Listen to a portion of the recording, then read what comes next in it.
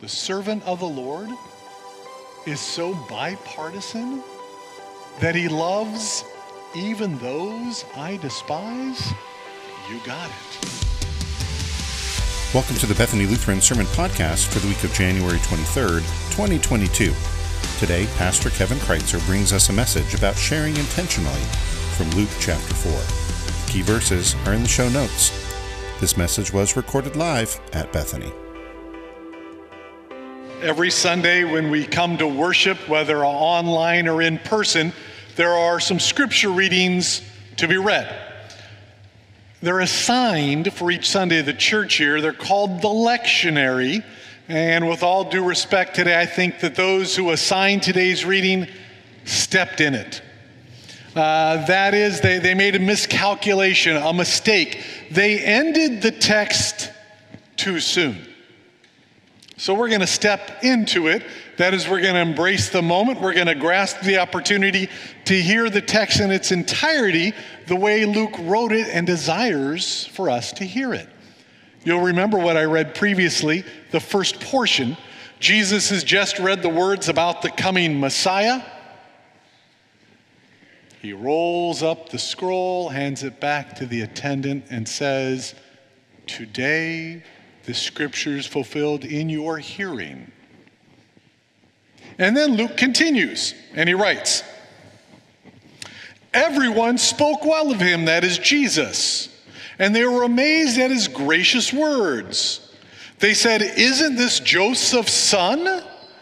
Jesus said to them, 'Surely you will quote this proverb to me, "Physician, heal yourself. Do here in your hometown what we heard that you have done in Capernaum.' I tell you the truth," Jesus continued. "No prophet is accepted in his hometown.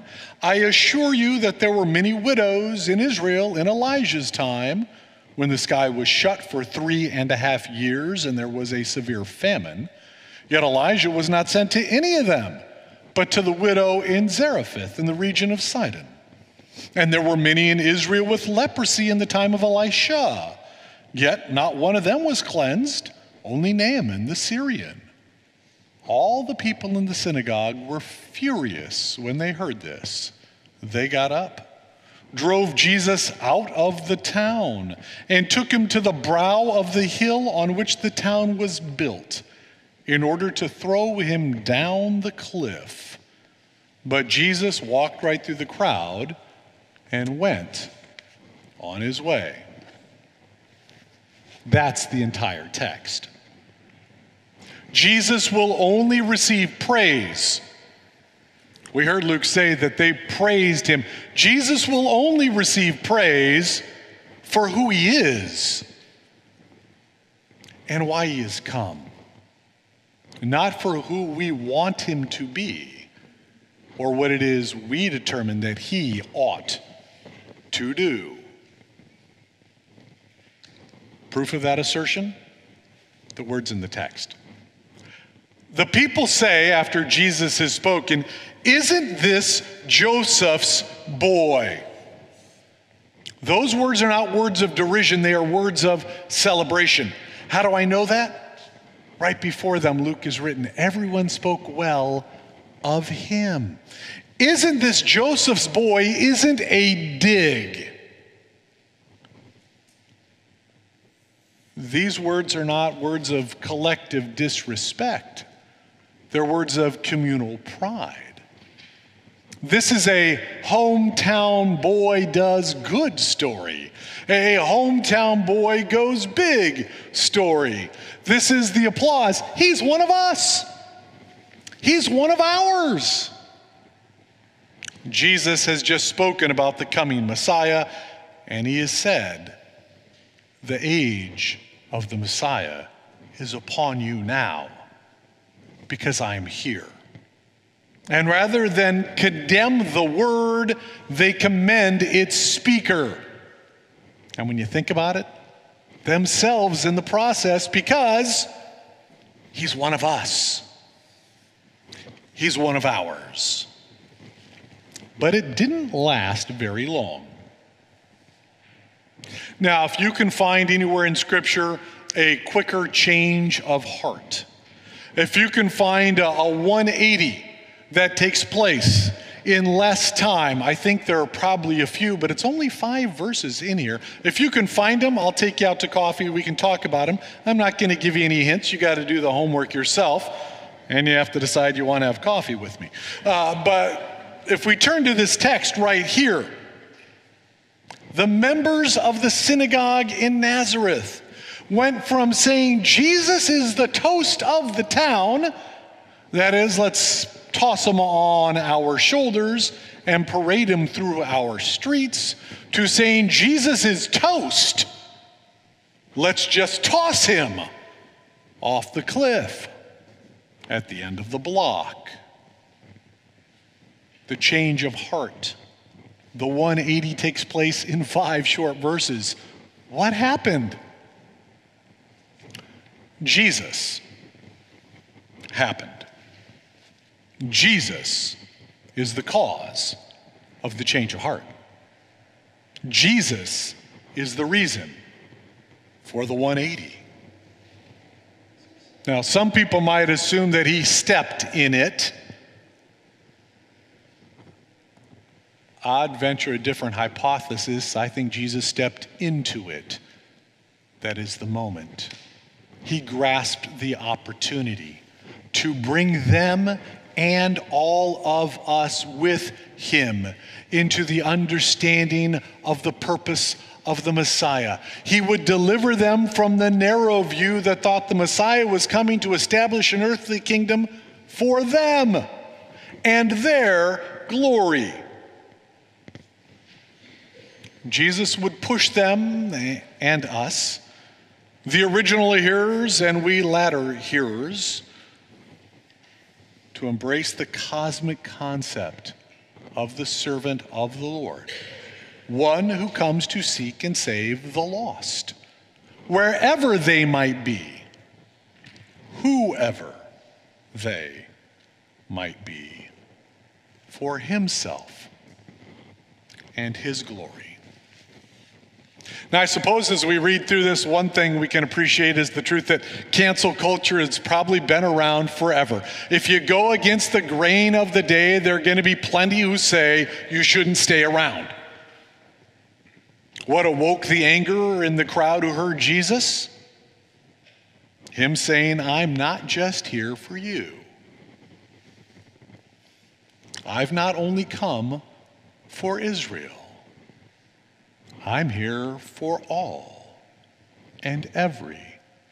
This is not an exclusive mission, but an inclusive one.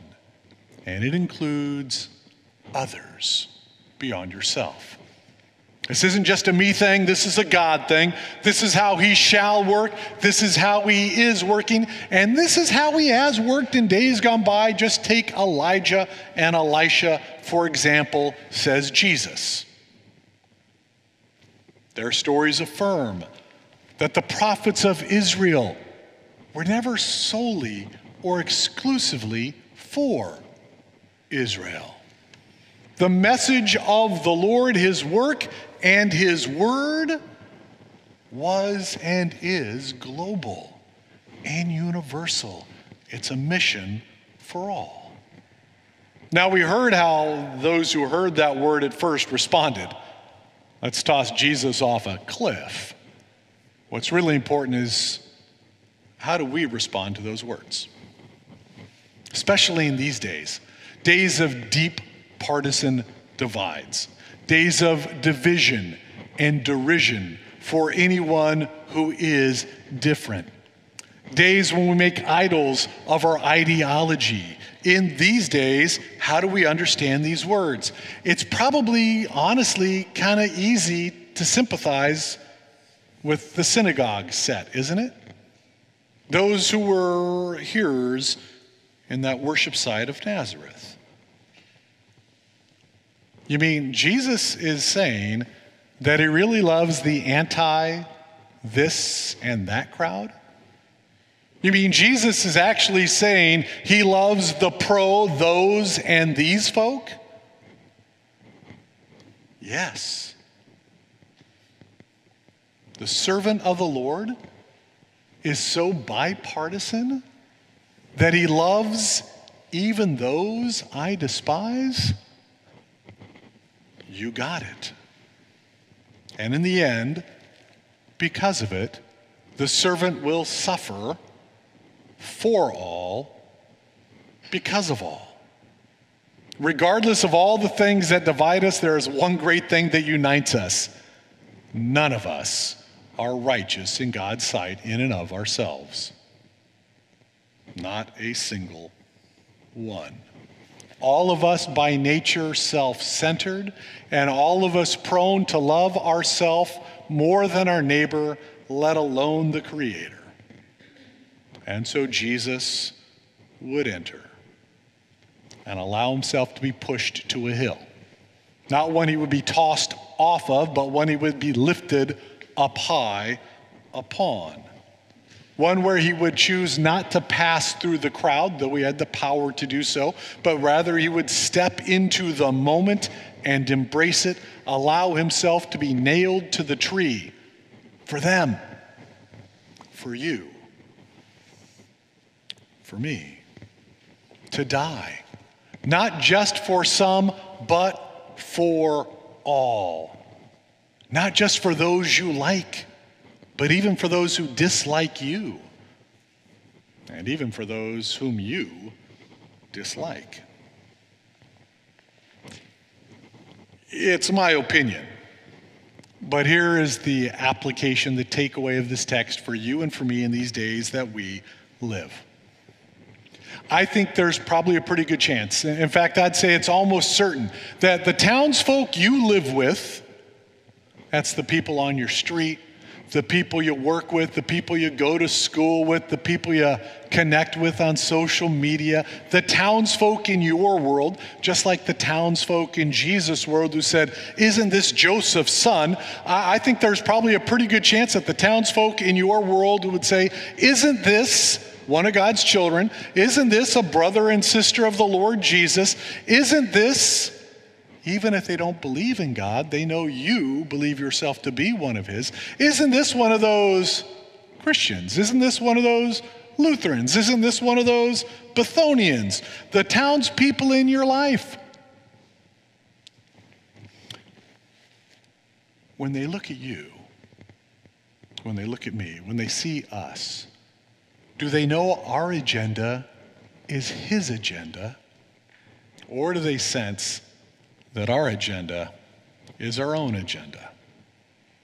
Do they see in us a desire to become more and more like Christ, to think more like him, to behave more like him? Or do they sense that our desire is for others to become more and more like us, to think more and more like us, to behave more and more like us? I can't speak for us, I can only speak for me, but I can affirm that I have stepped in it. Miscalculated and made mistakes, messed up over and over again because I've elevated my preferences or my desires, my wants, my opinions above everything else.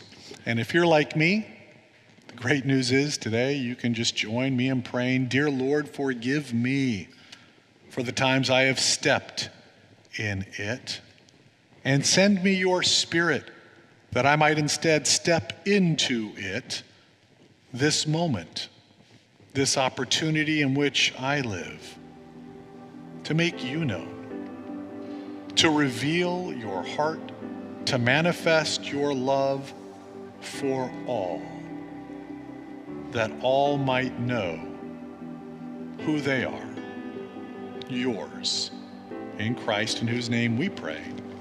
Amen. Thank you for joining us today. Just a reminder that this podcast is updated every Tuesday. A video archive of our online worship services, including today's message, can be found on our YouTube channel and at www.bethanylutheran.org. Links for both of these are in the show notes. If you would like to support this podcast or the ministry of Bethany Lutheran Church in Long Beach, California, you can text the word GIVE to 562-210-0463. That's GIVE, G-I-V-E, to 562-210-0463. 0463. Join us next week as Pastor Kevin Kreitzer shares another message with us.